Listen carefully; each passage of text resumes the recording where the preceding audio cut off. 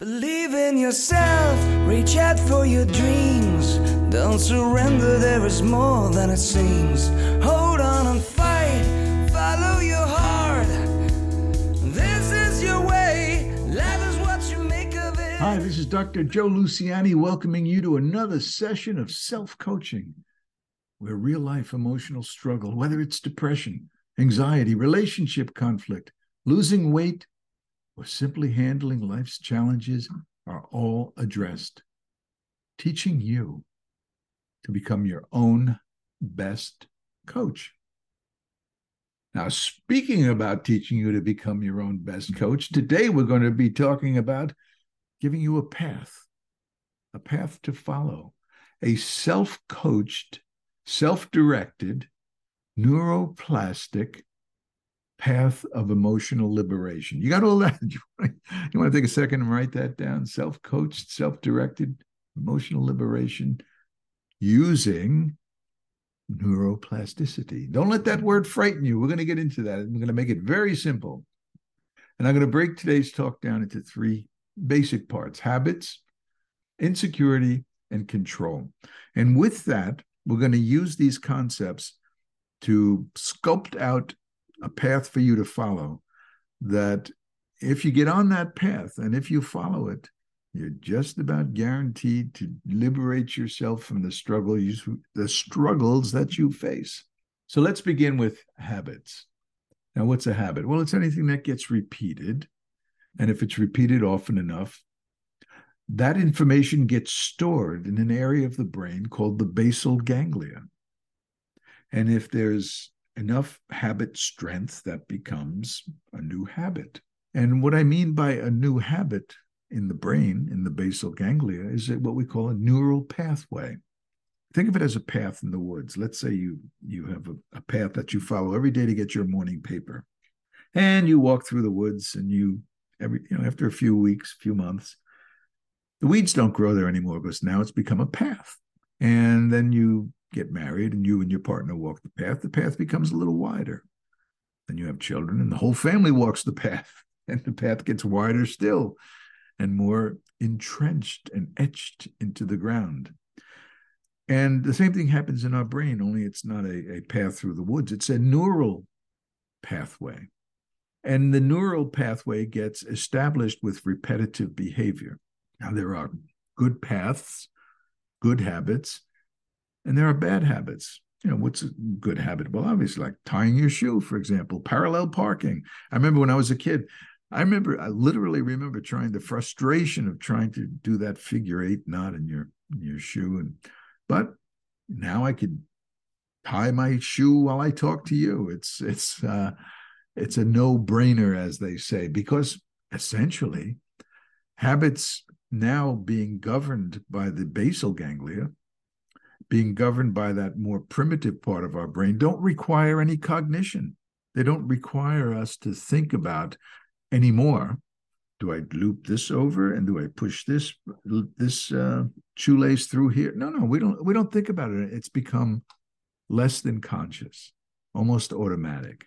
Now, that's a behavioral habit, but we're also talking about psychological habits that can ruin and rule your life, patterns that have become habituated, patterns of anxiety, depression, temper, lethargy.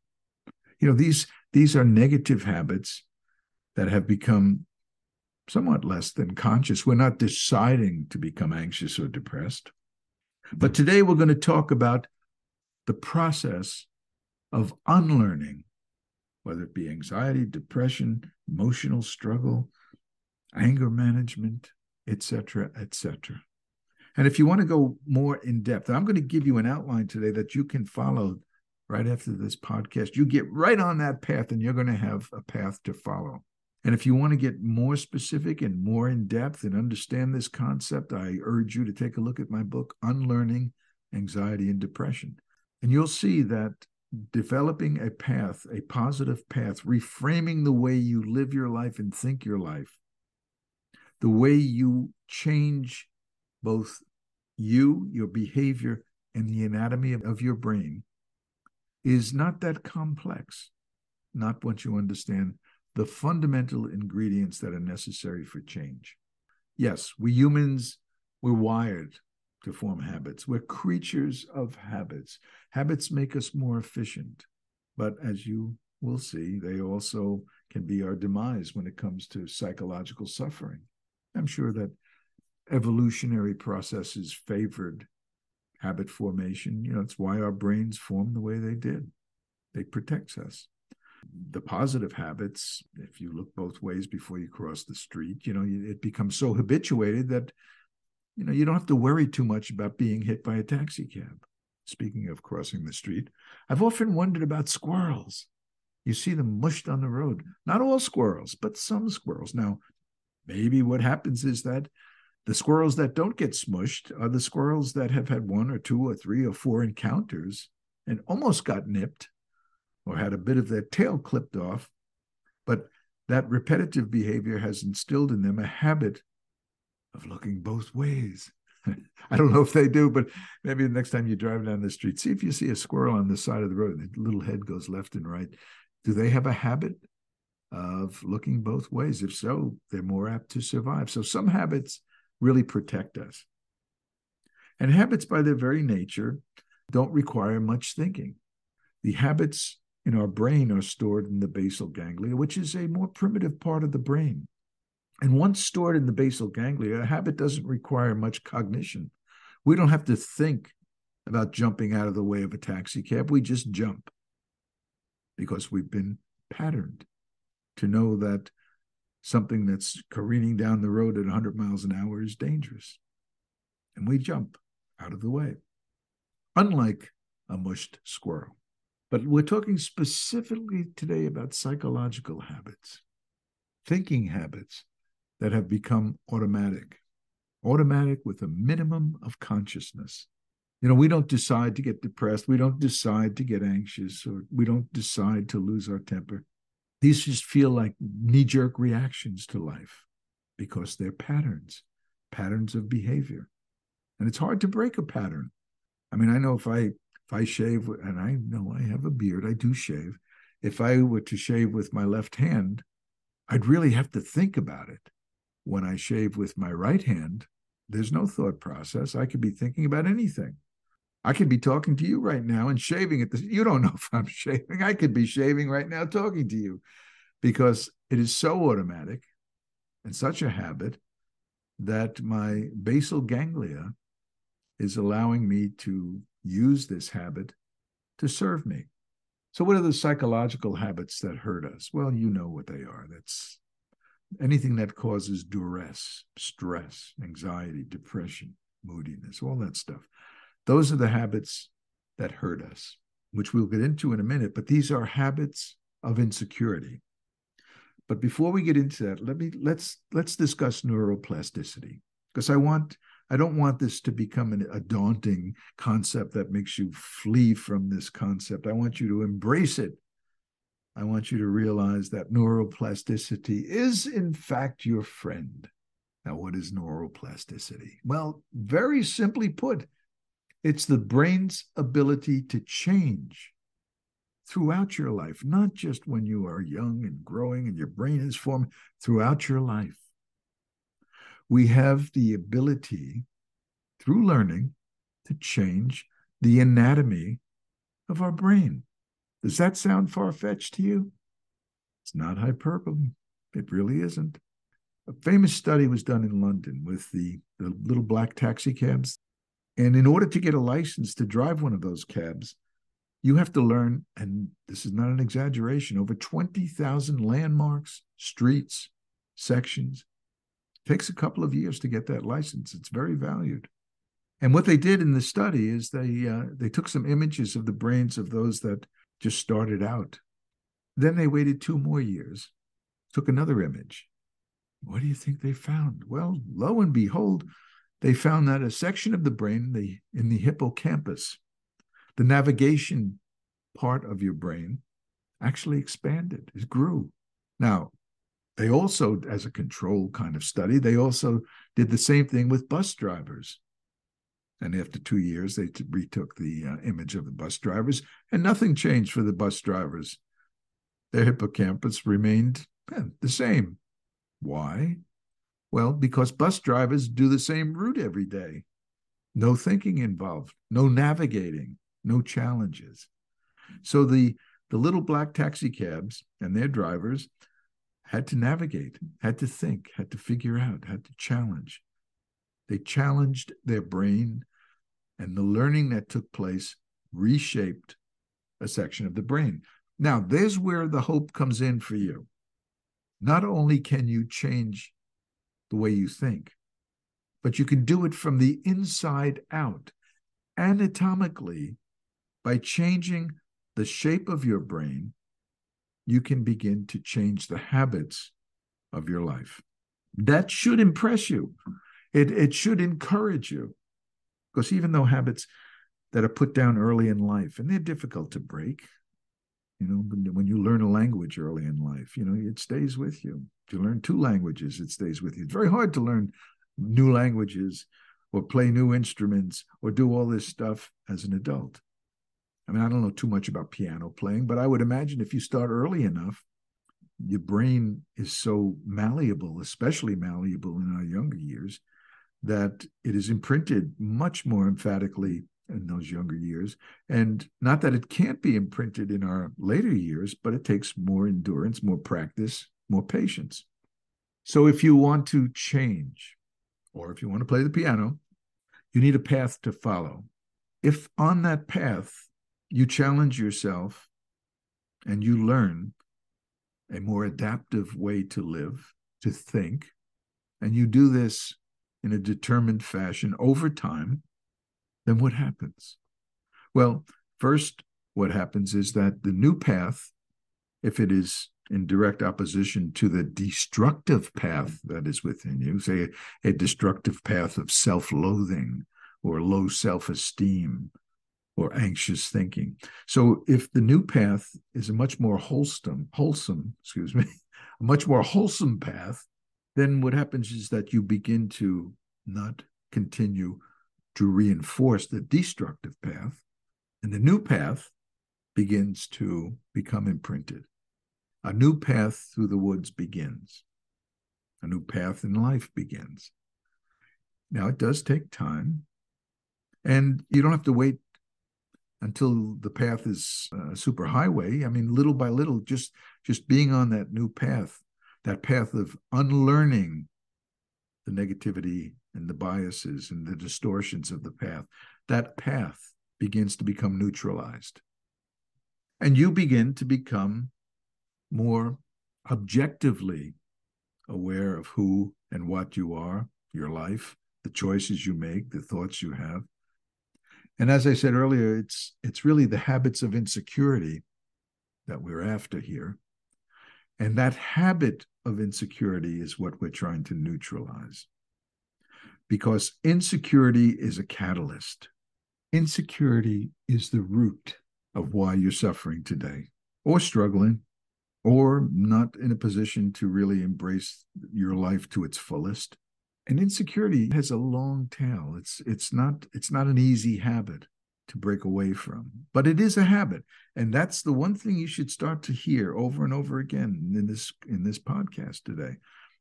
And that's that habits are learned and habits can be unlearned. Very, very important. So let's take a habit of insecurity. All right. So insecurity goes way back. We're vulnerable creatures, especially a child. A child grows up totally dependent on parents.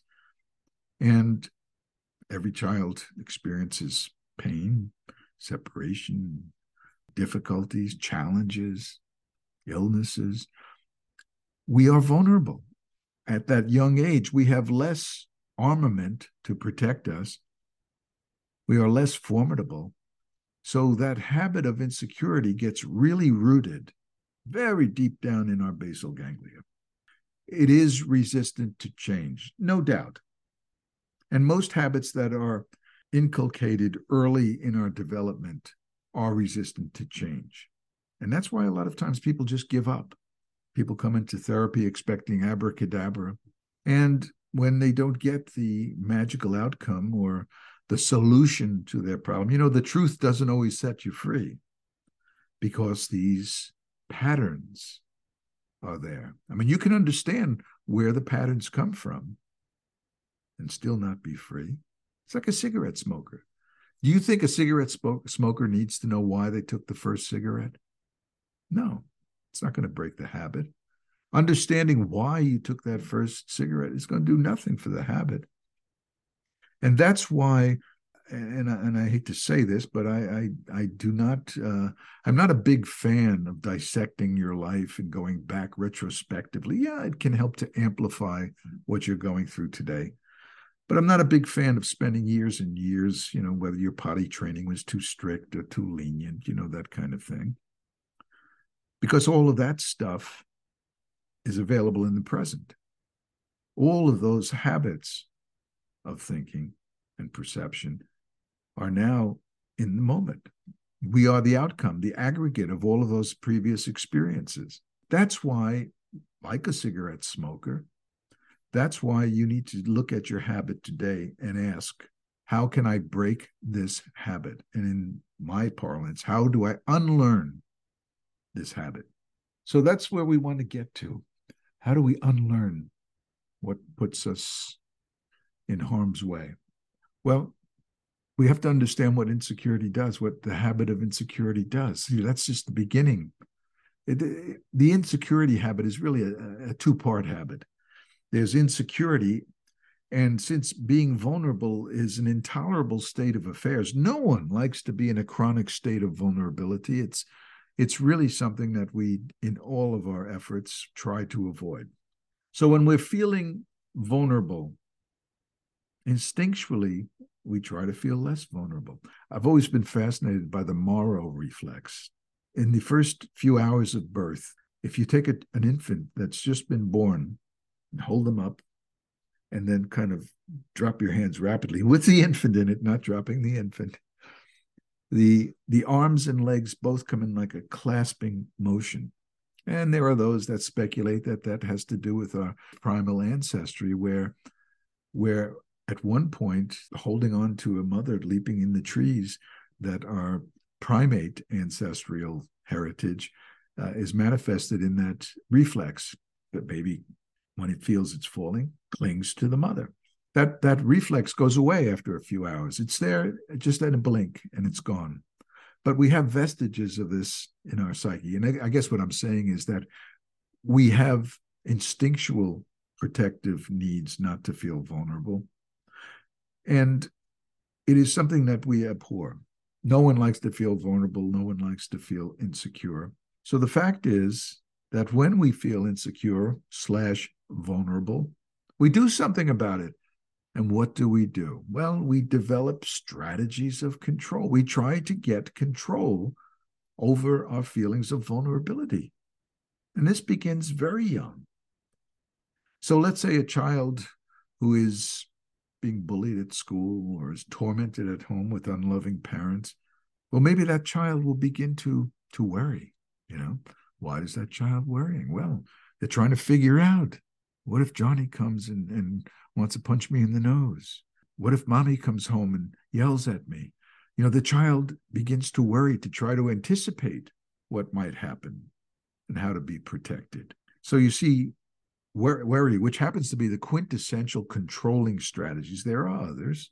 Worrying is a form of control instigated by insecurity. Another form would be just withdrawal, you know, that turtle shell. We get into that turtle shell. We tend to withdraw from life when we feel threatened or insecure.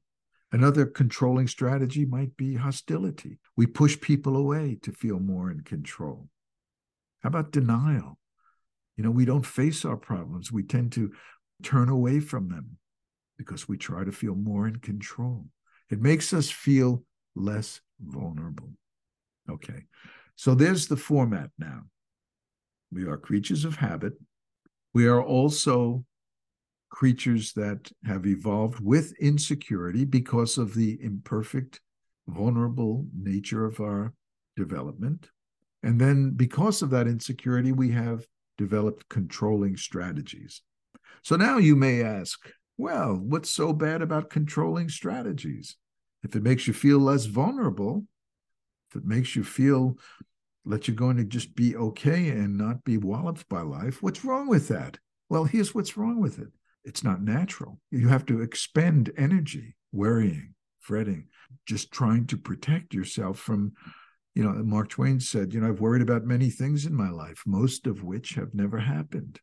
So it stresses us to control life. And I should mention, it's not so much controlling life, because there's good control, of course, wearing a seatbelt, brushing your teeth, that kind of stuff. But it's the over control, the bad control, that requires effort. It's not natural. It requires effort and stressful effort. It's stressful to worry, to be hostile, to have to retreat. You see, so what happens is that the stress of trying to over control life, it can work for a while. It can get us through most situations, but eventually, things begin to falter. Our strategies don't seem to protect us anymore. We start to become more and more worrisome. The habit itself begins to grow. And with the worrying comes more anxiety, more fear, more dread. So don't think that controlling life is the answer. In fact, from a self-coaching standpoint, I think it's the problem. The more we try to over-control life, the more we stress ourselves. And in time, ultimately, that controlling juggle begins to falter. And when it falters, that's when we have symptoms. When our controlling strategies no more give us the seemingly protection that we think it does, and we now feel even more vulnerable because our controlling strategies aren't helping us. So now what? And that's where you break down. Anxiety, depression, stress, panic. Okay, so there it is. So now we have a paradigm. We have the fact that we are habit-making creatures, the fact that insecurity is the root, and that controlling life is what grows from that root. We try to compensate the vulnerability of insecurity by trying to over-control life. And we are living in a more or less artificial way. We're not living naturally, spontaneously. We're either living in the past or the future, because when you're present, truly present, you're not going to be anxious or depressed. Anxiety, it lives in the future. It's what if, what if, what if. Depression oftentimes has to do with, retrospective regret. But being present, that requires a leap of faith. You have to trust that you'll be okay. And that's ultimately the end game, is self-trust. The more self-trust you have, the more you can let go of those defensive, over-controlling strategies. So I mentioned in the beginning, this is a self-coached, self-directed, neuroplastic way to develop a new path in life. And that requires becoming more conscious. Since habits, by their very nature, are less than conscious, sometimes quite reflexive, knee-jerk kind of situations, we need to become more conscious. And you need to become more conscious of how you are reinforcing the habits of insecurity that lead to the stressful life that you've been living. Look at it this way. Imagine that you have a patio, and you go out on your patio and you have your paper. Again, a newspaper. I know millennials go out with their iPads. It's not even the millennials anymore. What is it, Gen Z or something? So you go out on the patio with go out with your iPad. It's okay. And you're sitting there in the lounge chair, and it's a nice sunny day, and you see a pigeon there, and you say, oh, cute little guy. You throw him a few crumbs of your bagel, and you go back inside. Tomorrow you go out again. It's the next day, and it's still bright and sunny out, and your buddy's there, and he brought another buddy along, and you're thrilled. You throw some more crumbs. And then the third day, guess what happens? Well, a few more buddies show up. By the end of the week, you can't get on your patio. It's filled with pigeons, and they're flying around, and they're doing their job all over your patio. And you can't even I'll tell you. So what do? So you call me up and you say, hey, what do I do about these pigeons? And I'm going to tell you right now, well, you got to stop feeding those damn pigeons. And if you don't stop feeding the pigeons, well, and that's what unlearning emotional struggle is all about. You've got to stop feeding the habits of insecurity and control. So there's the answer. Yes. Okay. Answer yes. But the application of it is where I need to put you right now. So you've got a path laid out in front of you, and the path says, okay, I understand the habit nature of insecurities. I understand that I've been feeding this habit and reinforcing it like the pigeons. So how do I stop? Wow, there's the question. There's the $64,000 question. So how do I stop? Here's what you do. Recognize that there are 3 tip-offs to that which keeps the ball rolling when it comes to insecurity and struggle. And the 3 are doubts, fears, and negativity. Now, those are the 3 that I want you to begin to get in touch with. This is where I need you to realize that consciousness needs to come in. I call it active mind.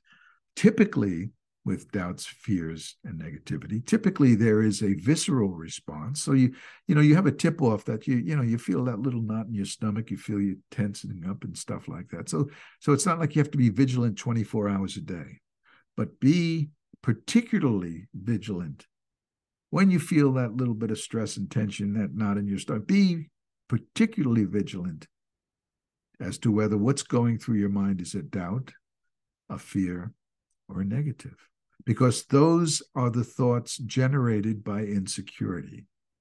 Those are the thoughts that continue to reinforce the habit, and that habit is quite reflexive. So there's your path. You need to figure out how to stop feeding the pigeons, and you need to do this diligently over time. And again, no one knows how long it takes to break a habit. This is unique. Some habits are broken quickly. Some are much more difficult to extinguish. But we want to neutralize the habits of insecurity and reframe the way we think about life. And in order to do that, you need discipline. You need to encourage yourself to deal with the objective truth of life, not the subjective distortions of insecurity. So get on that path and start to become more vigilant, more active mind, and ask yourself every time you feel one of those doubts, fears, or negatives percolating up, do I have a choice? And you do. It may feel like you don't have a choice, and that's what reflexive patterns are about. That's what habits are about. You feel you don't have a choice. You see, you feel victimized by your habits, but you do. So instead of worrying about tomorrow's interview with the boss, ask yourself, what would happen if I don't worry? Would the world end? Is it going to change anything? See, that's the objective reality. Now, it takes a leap of faith to let that go. I understand that. And that habit is strong. It could be very strong. That anticipatory anxiety of wanting to feel safe.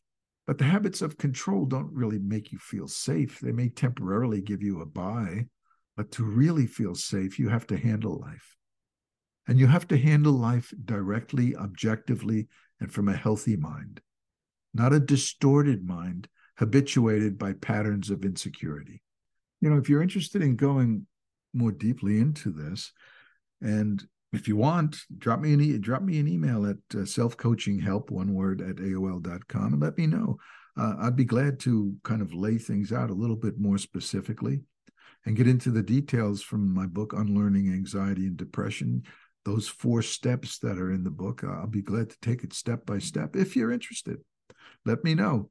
But today's podcast was just to try to get you to understand that the path to liberation is a deliberate path of application, of not being victimized by your habits. All habits are learned. All habits can be unlearned. If you're anxious, and you're right, I do treat anxiety and depression as habits of insecurity, especially the mild and moderate forms. If you're on medication, medication can be a therapy facilitator. It could make this process of objectifying and standing tall and disciplined a lot easier. So sometimes it's important to be balanced. Medication can help you with that. But as you become stronger and more resilient, and you stop the motor, you stop the habits that are stressing you and depleting you, Because especially with anxiety and depression, through the stress of these experiences, you do become depleted and you're not balanced. And your homeostatic mechanisms can't keep you in balance. So the medication serves a purpose. For now, realize you need to carve out a new path. You need to realize the plasticity of your mind, of your brain, and recognize it's up to you. You need to reshape your brain. It's going to take practice over time. And it's a process. Don't worry about how long it's going to take. This is an incremental process. If you stay with it, you'll see incremental results. And if you stay with it long enough, you'll finally begin to understand that what was being dictated to you in your insecurity or your insecure-driven world was, in fact, just nothing more than the habits laid down earlier by insecurity. So I hope I've given you just at least an idea that you aren't powerless. You don't need to be a victim. You need a path. And you need to know how to chip away at those negative habits, the destructive habits of insecurity and control. And then it's a matter of application over time, bit by bit, with patience. Stop feeding your pigeons, okay?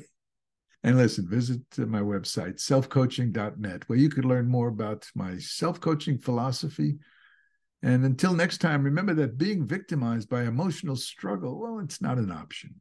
By definition, victims are powerless, and you are not powerless.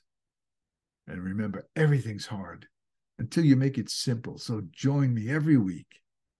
And how about we make it simple together? Believe in yourself, reach out for your dreams. Don't surrender, there is more than it seems. Hold on and fight, follow your heart.